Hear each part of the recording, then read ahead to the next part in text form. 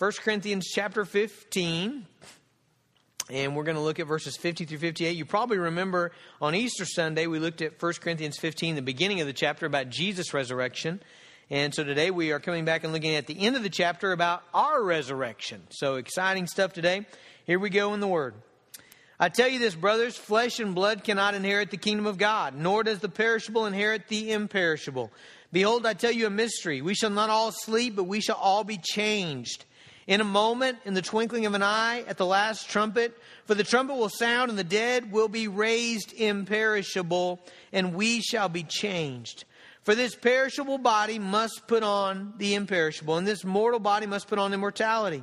When the perishable puts on the imperishable, and the mortal puts on immortality, then shall come to pass the saying that is written, Death is swallowed up in victory.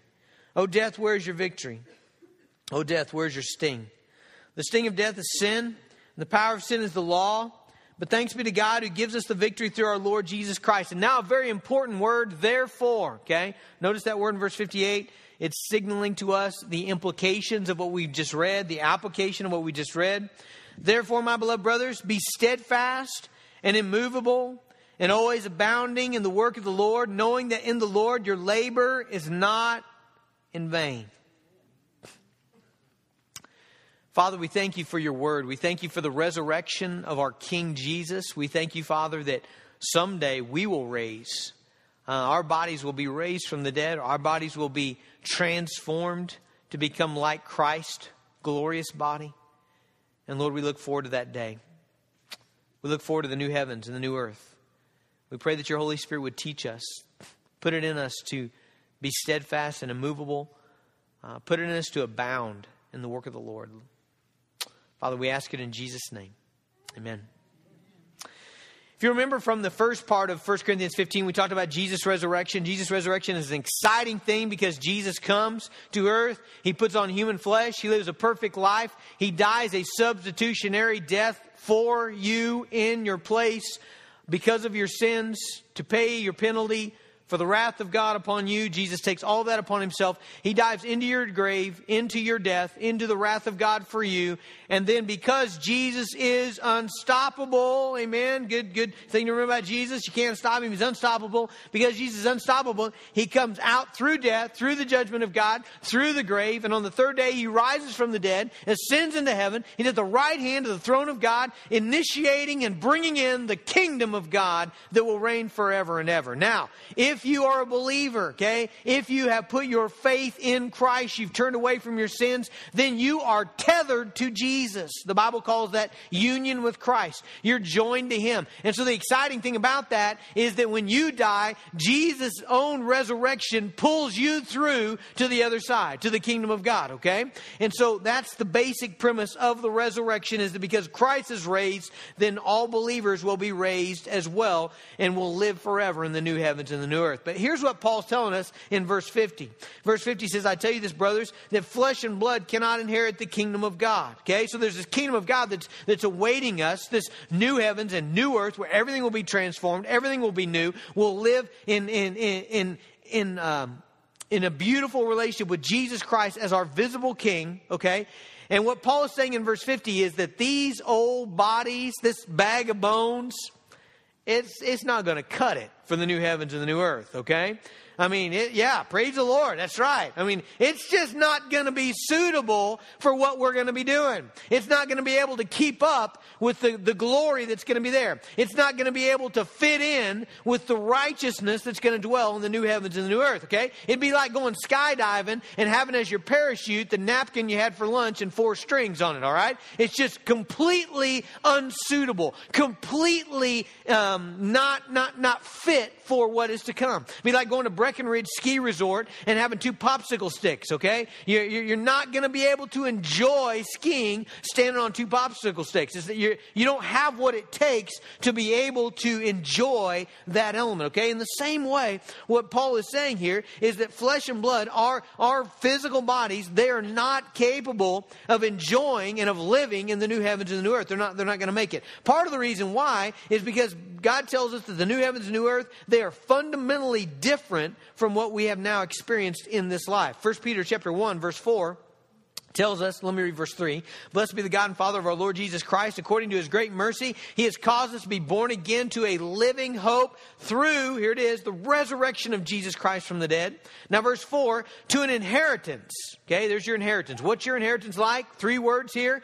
Imperishable, undefiled, and unfading. You see, nothing else in this life fits those 3 categories. Okay? Imperishable, undefiled, and unfading. Everything else that we know of in this life does not meet those categories. It is perishable, it fades, it loses its luster, it breaks down, it becomes a pain after a while. I mean, that's the way everything in this life is. You buy something, it satisfies for a little bit, but eventually it doesn't. Eventually it doesn't do what we want it to do. It doesn't act like we want it to act. Everything in this life is perishable. Everything in this life is defiled. Everything in this life is fading. It doesn't satisfy like it used to. It doesn't do what it's supposed to do, okay? But in the new heavens and the new earth, everything is going to be completely different, okay? Nothing will be fading. I love that concept that nothing will lose its satisfying nature. Nothing will lose its glorious nature. It will be glorious for all eternity. It will be satisfying forever and ever, day after day, endless day. And so what Paul is saying is our bodies are just not fit for that kind of kingdom.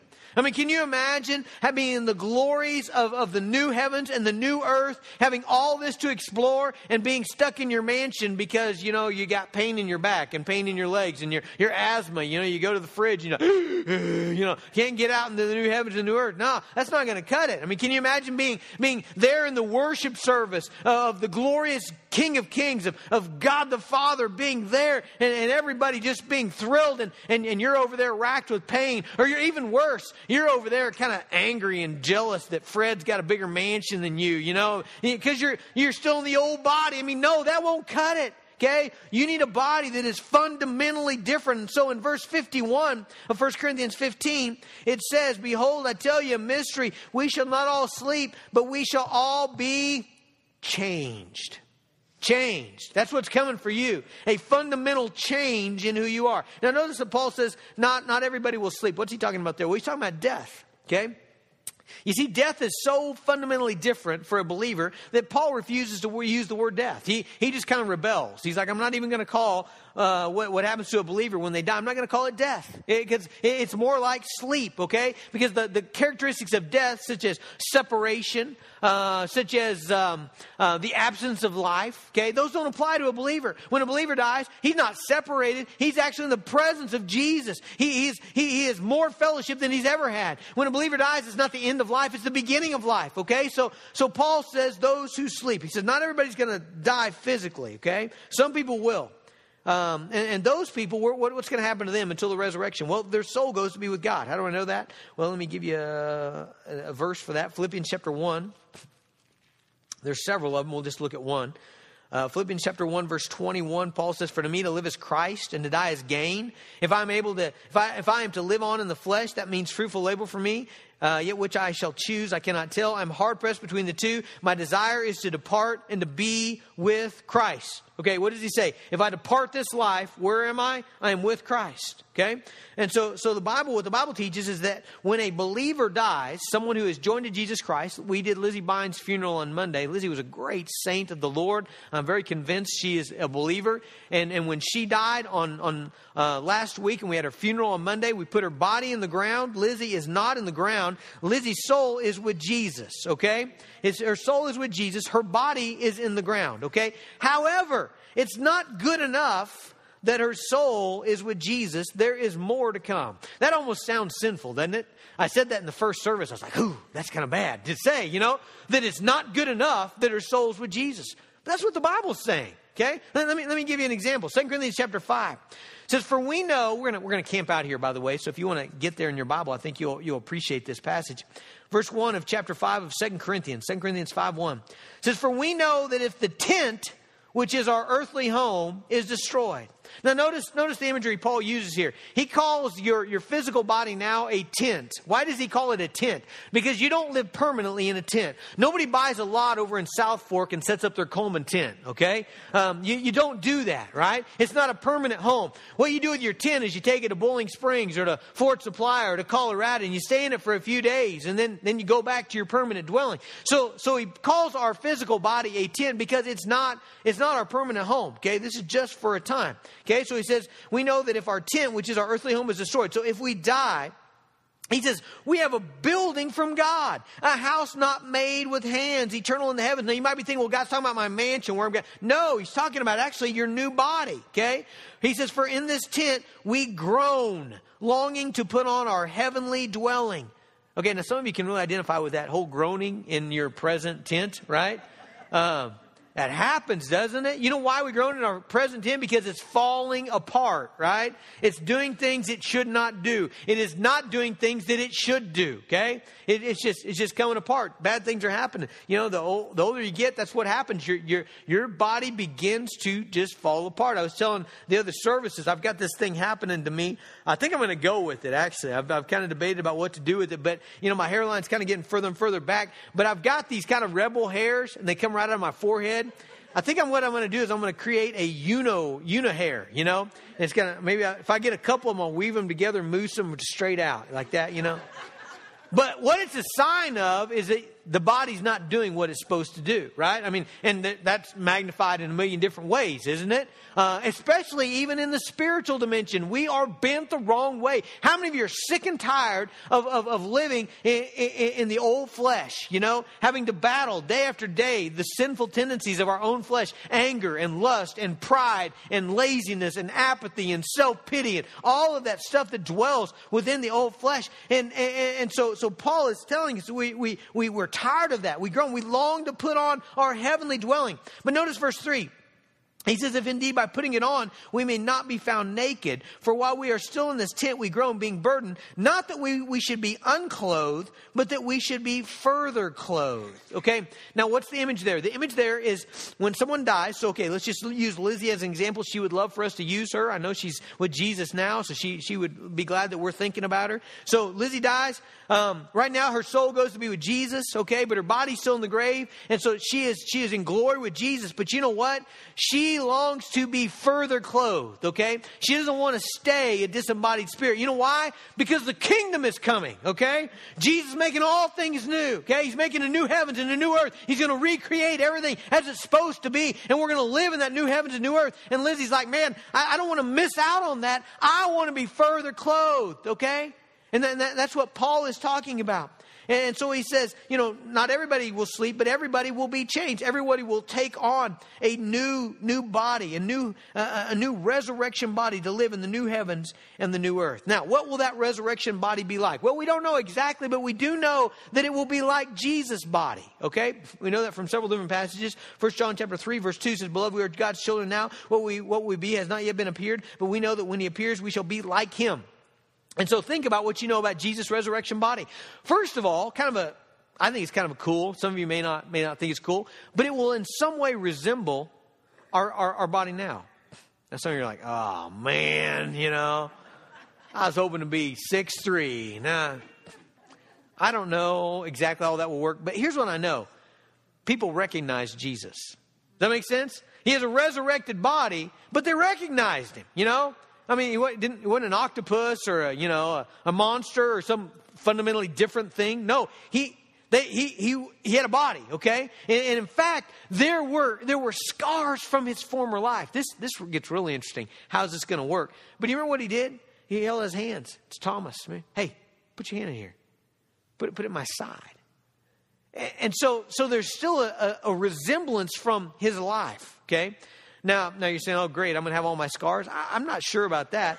But I know Jesus' scars are beautiful, okay? So I know he keeps those because they're glorious, all right? That's the purchase price for your redemption, all right? But what I'm telling you is there's some sort of resemblance between What we have now and what is going to happen, but yet fundamentally different as well, okay? Jesus has wounds. They're not bleeding, okay? I mean, he's not weak in any way, okay? He doesn't hobble into, hey, guys, I made it through. No. I mean, he is gloriously resurrected. In fact, he does things with his body that we can't do with ours. Remember the disciples were up in the upper room having a prayer time? Jesus comes right through the wall, okay? I mean, his body can do things that our body cannot. He appears them here and there and over.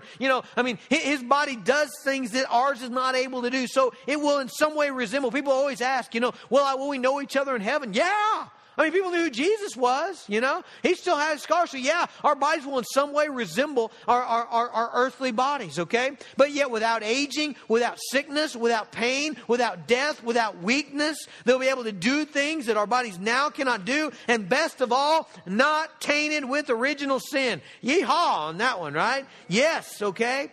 Now, how's this going to happen? Well, look at verse 52.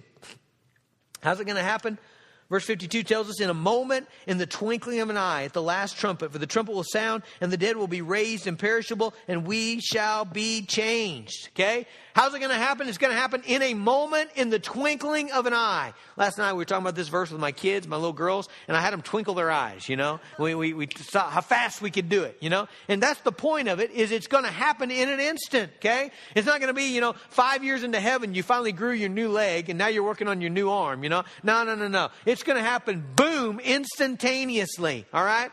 People always ask, well, what about people that are cremated? What about people that, were lost at sea? What about people that are blown up in an explosion? What about people that were in a fire? What about, hey, listen, we are talking about the God of the universe who spoke the solar system into existence with a word. It's not a problem for him, okay? I mean, it's just not a problem, all right? It's going to happen in a moment. It's going to happen in the twinkling of an eye. It's going to happen when Jesus comes back, okay? So there's, it's going to happen to me. And let me tell you how it's going to happen.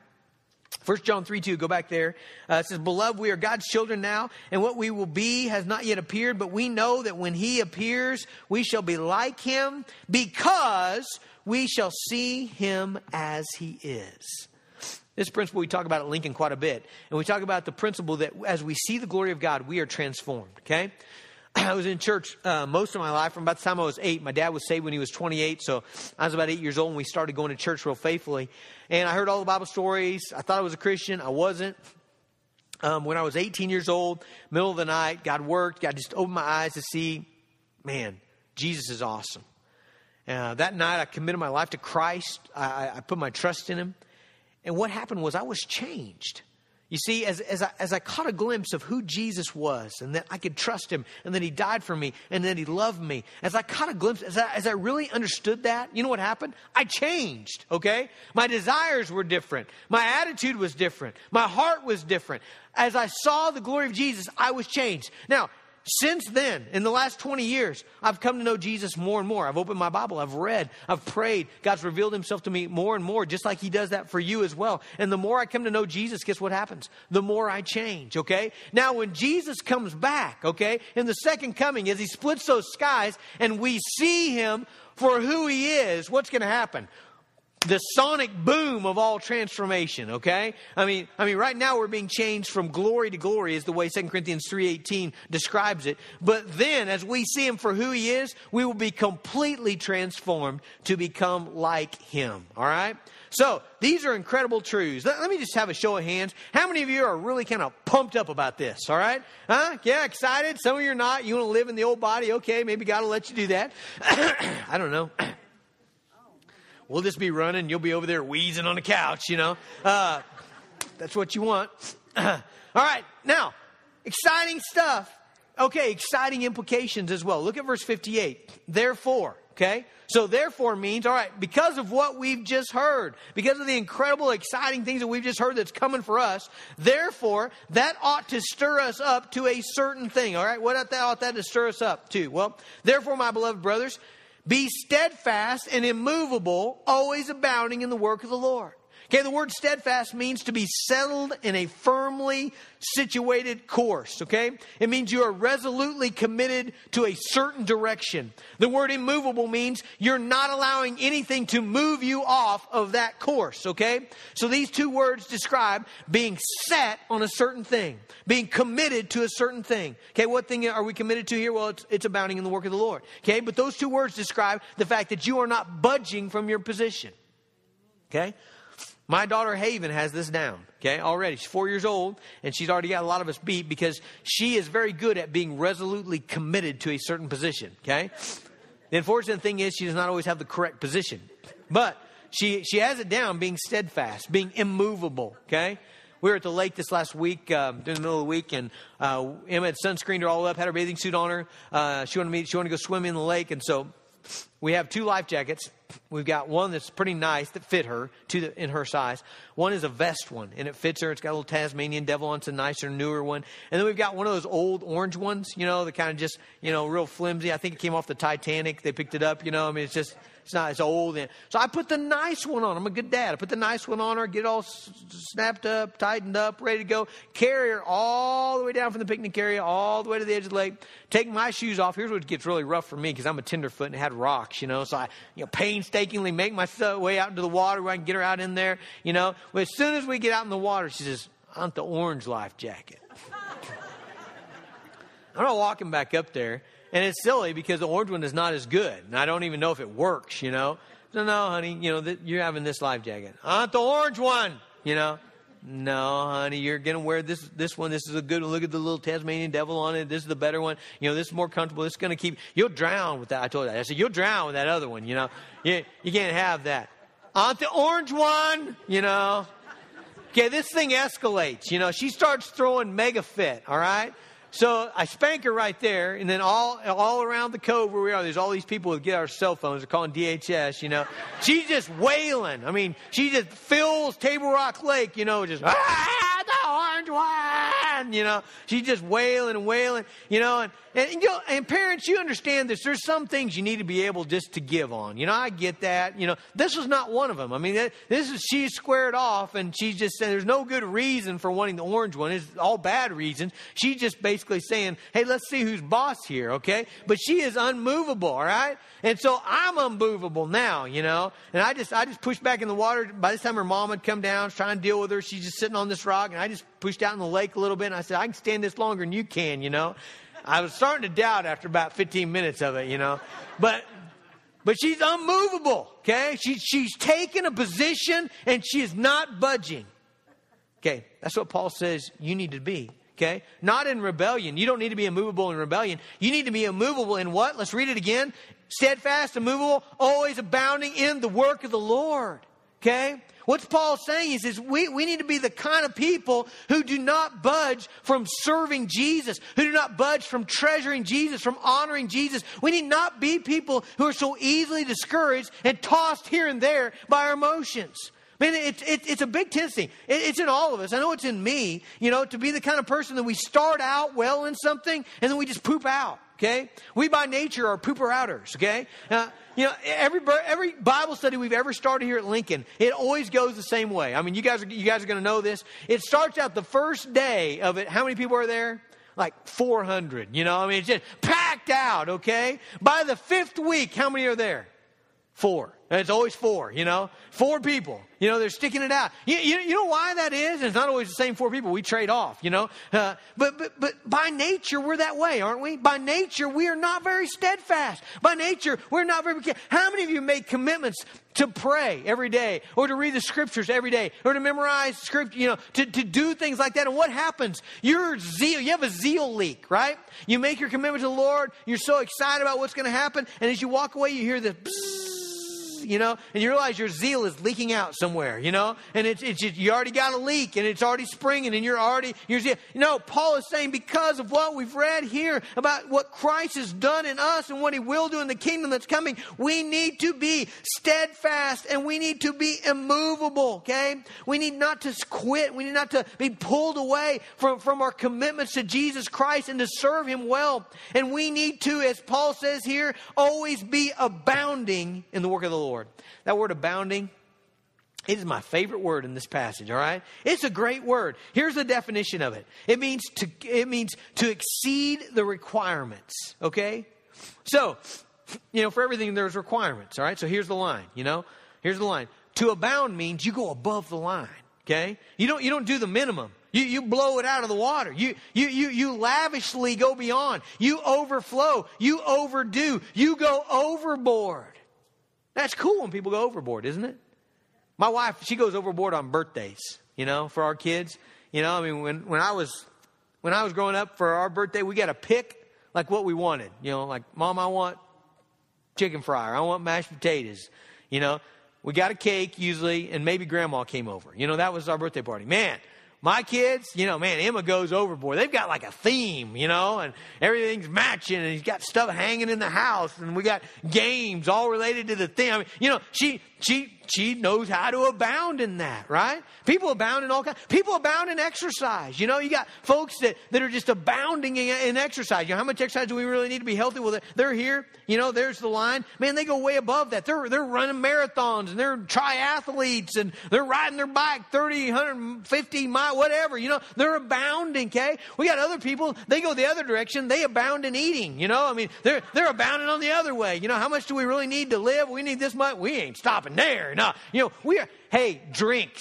Man, in our society, we know how to abound in drinks. How many remember like when Coca-Cola first started bottling, they were like, what were they, like 8 ounces or 7 ounces? Man, 6 ounces. 6 ounces, yeah. People pull up to Sonic now. They come out in one of those dollies, and they open your back door of your car, and, they lift the thing in, It's like 94 ounces, Man, you got to go to the bathroom 4 times before you get back to work, that's abounding. Have you seen those jugs that come out? They're like a cooler, you just save them and, store meat in them and stuff. That's abounding, right?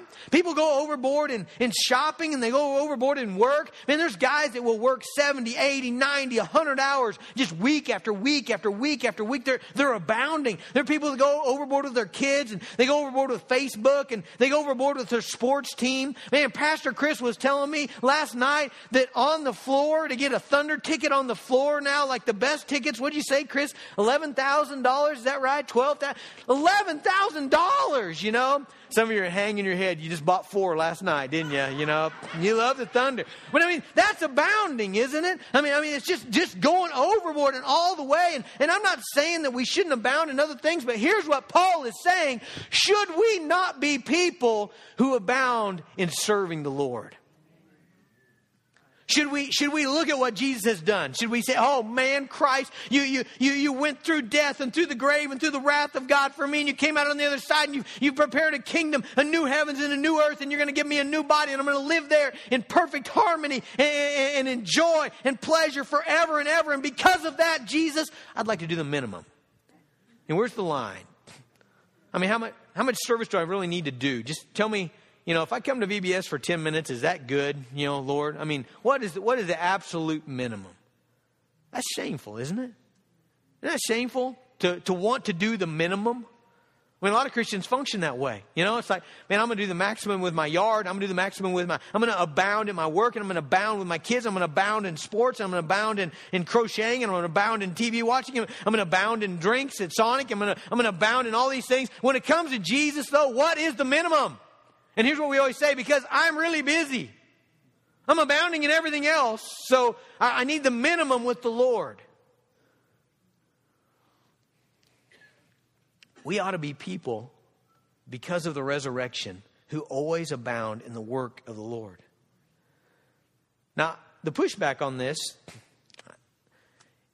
and I'm trying to battle with it myself, is, well, yeah, but, Pastor, there's times where we need rest, right? There's times we need rest, times when we need to kind of refresh. Agree. I agree with that. I feel that in my own spirit. There's times where I'm just kind of wore out. I was wore out yesterday. I agree with that.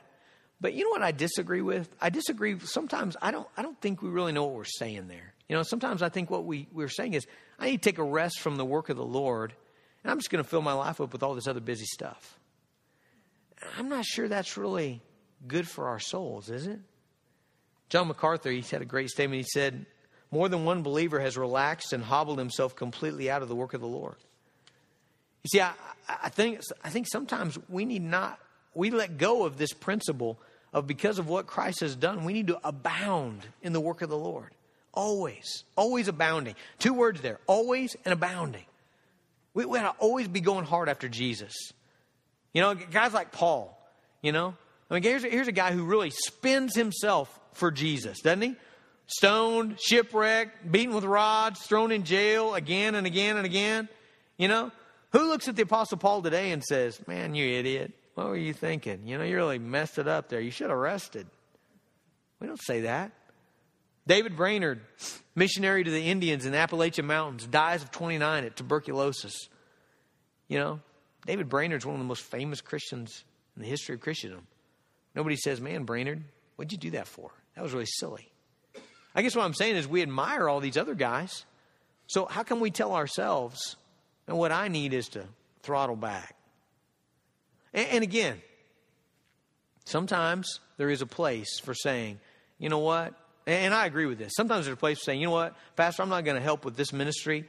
Instead, what I'm going to do is really commit that time to prayer. I'm going to commit that time to build some relationships with some folks. I'm going to commit that time to, you know, just really study this. Great. Awesome. That'll refresh your soul. You'll be better before, okay? But I don't know that there's a whole lot of a place for, I'm going to throttle back on the Lord's work and throttle ahead in some other stuff, you know, and that's going to refresh me. I don't think it will. I don't think it will. And here's what Paul says. He says, always abounding in the work of the Lord. Why? Because of this principle. Knowing that in the Lord, your labor is not in vain. Now, first of all, notice this, labor, okay? I looked that word up. I was really disappointed in the definition. Here's what it says. Work that results in pain and agony, okay? Wow, great. Strenuous exertion, okay? That was another, okay? Well, you know what that tells me? Folks, it's hard to live the Christian life. Yes? Yes, it's hard to live the Christian life. It's hard to fight against our own sin. It's hard to battle addictions and ingrained habits. It's hard to be consistent in prayer. It's hard to faithfully intercede for others. Man, I feel that. It's hard to strengthen the faith of other people. That's not an easy thing. It's hard to have spiritual conversations. It's hard to train your teenage kids in the things of God. That's a hard thing. It's hard. It's labor to practically meet the needs of others. It's labor to study the Bible. It's labor to memorize Scripture. It's labor to maintain Christ-centered friendships. It's labor to care for people's souls. All of that is labor, okay? And notice what Paul says, knowing that in the Lord your labor is not in vain. Now he says, in the Lord your labor is not in vain. Okay? When your labor is in the Lord. There are other types of labor that are in vain. Okay? I mean, that's just a reality. There are other ways that you can invest your life and spend yourself and give your energy and exert yourself that really are in vain. There's a history full of stories about that. Adolf Hitler gave his life for Nazi Germany. I mean, just poured it out. Was it in vain? Every minute of it, okay? I mean, it did nobody any good. It didn't do Germany good. It didn't do his people good. It didn't do his army good. It didn't do the world good. It was an absolute tragedy and wicked disaster. Okay, so there's a whole lot of things you can give your life to that are in vain. Let's talk to the master of vanity. Let's hear from Solomon, okay? Ecclesiastes chapter 2. Listen to what he says. I made great works. I built houses and planted vineyards for myself. I made myself gardens and parks and planted them in all kinds of fruit trees. I made myself pools from which to water the forest of growing trees. I bought male and female servants. I had slaves who were born in my house. I had great possessions of herds and flocks, more than any who had been before me in Jerusalem.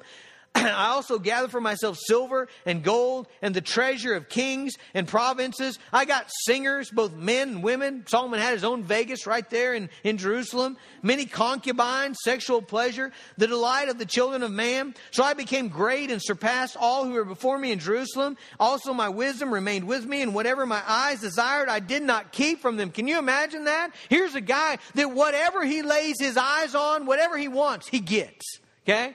Well, you and I, that doesn't work that way, right? This guy, literally whatever he looked at and said, I want that, he got it, okay? He says, whatever my eyes desired, I did not keep from them. I kept my heart from no pleasure, for my heart found pleasure in all my toil, and this was my reward for all my toil. Then I considered all that my hands had done, and the toil that I had expended in doing it, and behold, all was vanity and striving after the wind.